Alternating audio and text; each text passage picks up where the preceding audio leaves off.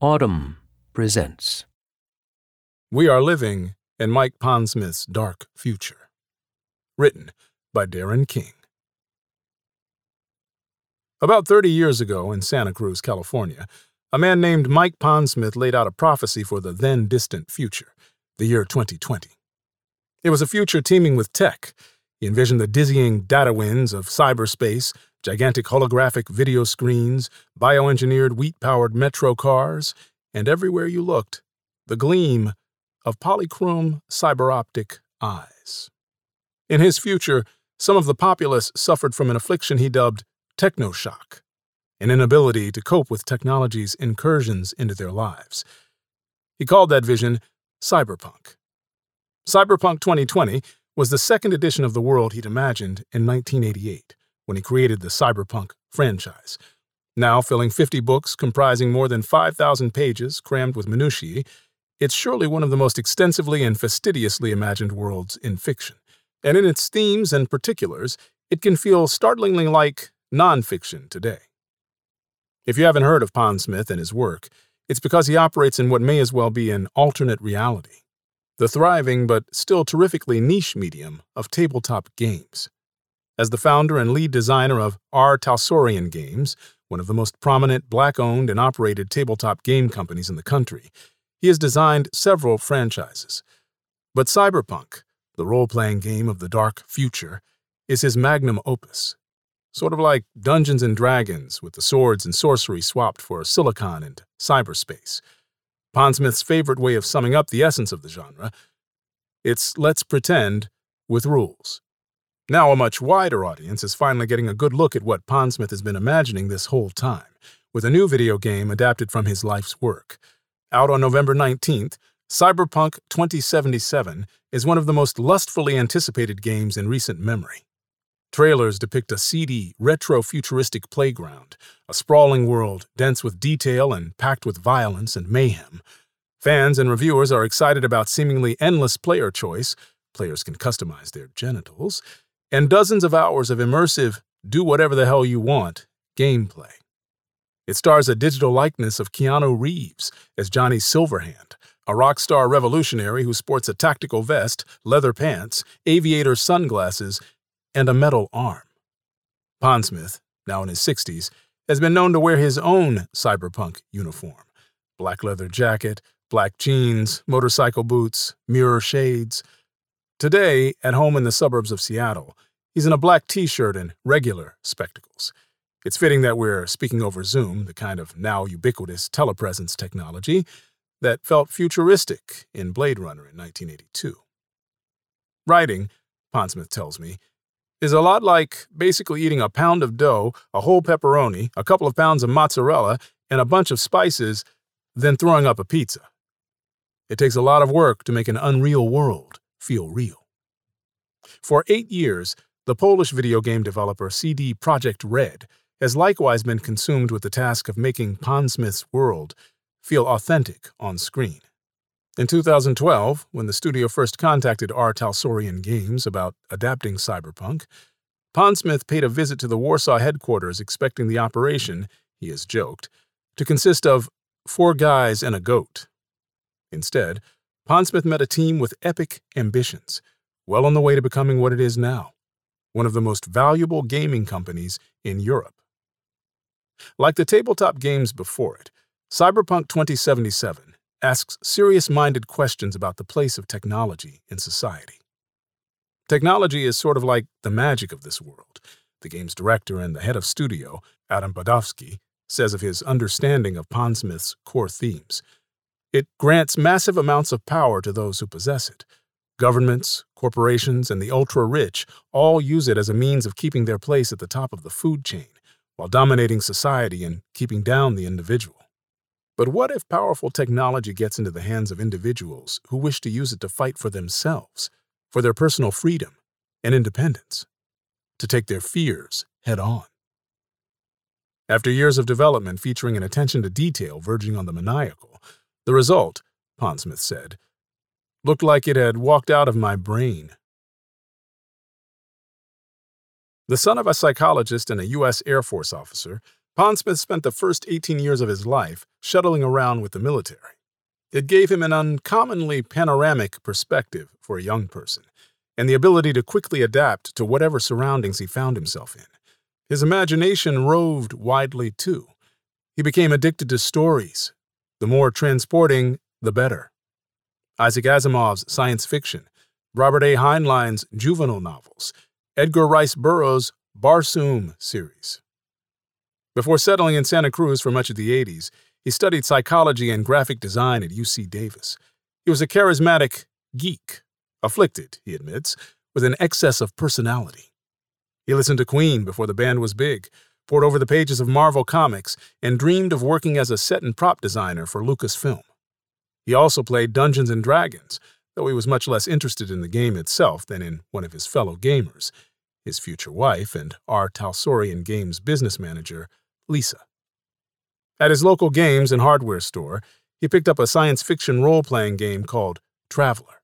The tactile memory of its hefty black box would stay with him. He enjoyed the game so much that he started tinkering with it, as one would with a beloved car.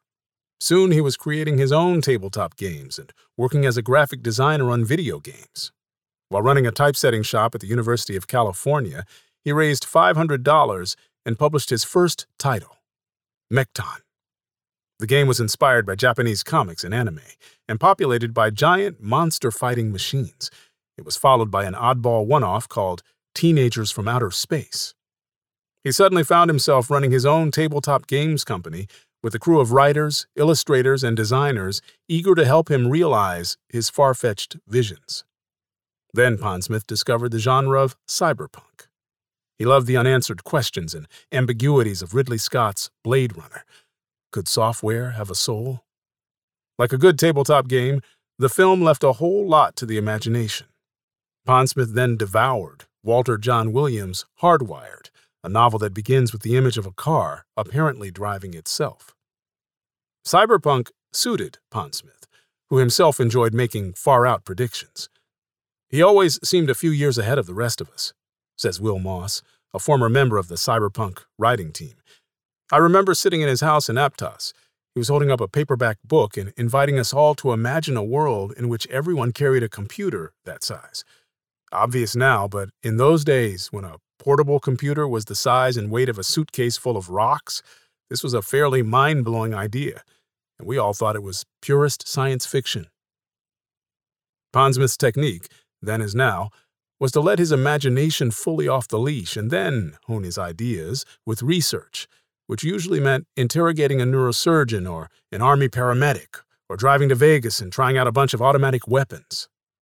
Cyberpunk was dense with just the kinds of finicky details that films like Blade Runner couldn't accommodate, the type of sci-fi that goes to the trouble of explaining, to quote one sourcebook, that a Winchester 458 Magnum Super X delivers 4,712 foot-pounds of energy direct from the muzzle.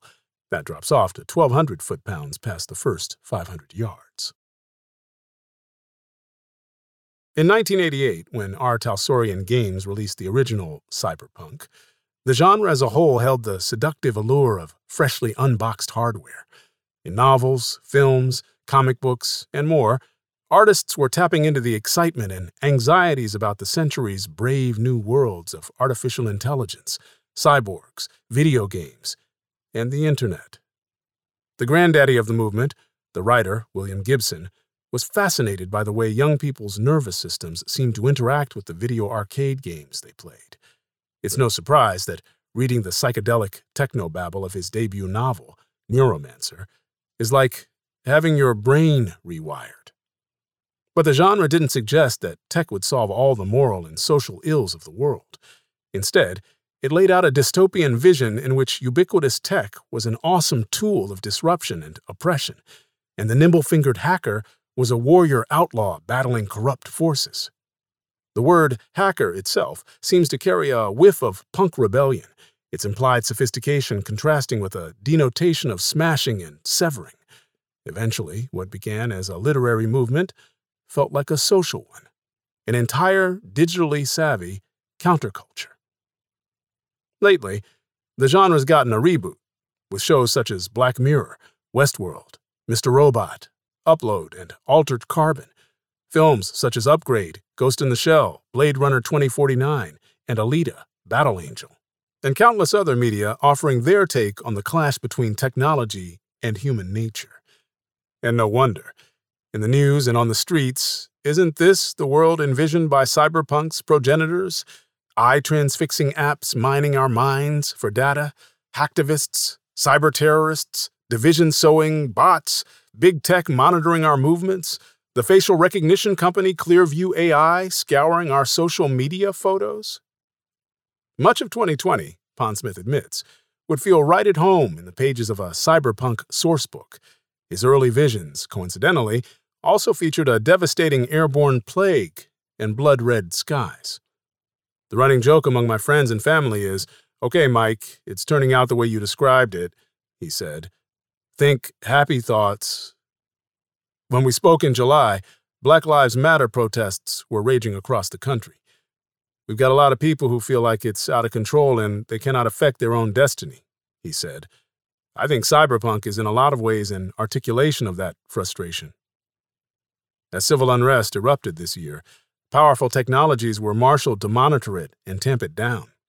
U.S. Customs and Border Protection surveilled protesters with a military-grade drone. Activists feared that police were using facial recognition technology and intercepting smartphone communications with cellular tower impersonating stingray devices, IMSI catchers. But, as Cyberpunk predicted, some tech also became handy weapons in the fight against surveillance.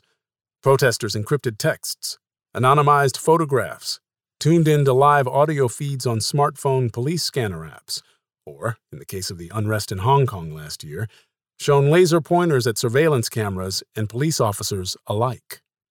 Hackers hijacked police radio frequencies.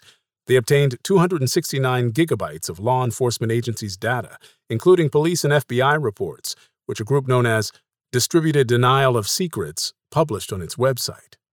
In February, headlines announced the creation of a cyberpunk-looking ultrasonic bracelet that would allow users to jam the microphones in smart speakers. "We are finding ways to utilize technology to free ourselves," Pondsmith said. "Think about this phone. You can use this cell phone to gossip. You can use this cell phone to tell lies. You can use this cell phone to tell some really great jokes. You can use this cell phone to expose corruption, inequality, bad behavior. What's important is that we actively think about how we use it, how it affects our lives and our societies, and learn from it." Amid the pessimism that largely permeates the broader genre, Cyberpunk reveals Pondsmith to be something of an optimist, at least relatively speaking. In his own words, the game tells players to grab the wheel, steal the power, break the strangleholds of the corrupt, and gun down the thugs they sent to crush you, and potentially make the dark future a brighter one. Or, as he told me more prosaically, "If you want a better future, you better get off your butt and make it." It was that implicit message, Pondsmith guesses, that made the game a hit in the first place. In his work, Pondsmith ultimately sets out to entertain, not preach. "A game is a toy for having fun," he said. Even so, he knows that a game, like any story, can affect how we relate to the world. Almost every story invites you to ask yourself, how would I fit into this story? What would I do? Could I be the hero? When we spoke, Pondsmith still hadn't played a final version of Cyberpunk 2077, but he told me he got a kick out of playing sections of the unfinished game. He enjoyed just perusing the in-game world, eavesdropping on its inhabitants. A flaneur strolling through his own creation.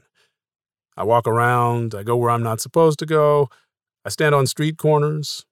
It's great because there are moments where somebody walks by and they're having a real conversation, and I listen in, just as I would on a real street. I'm thinking, well, it's not my business, but it does sound like an interesting story. And suddenly, Pondsmith is feeling inspired again. I'm thinking, maybe I can add this to the pizza. If you enjoyed this production, find the best long-form articles read aloud in the Autumn app, available now for iPhone and Android.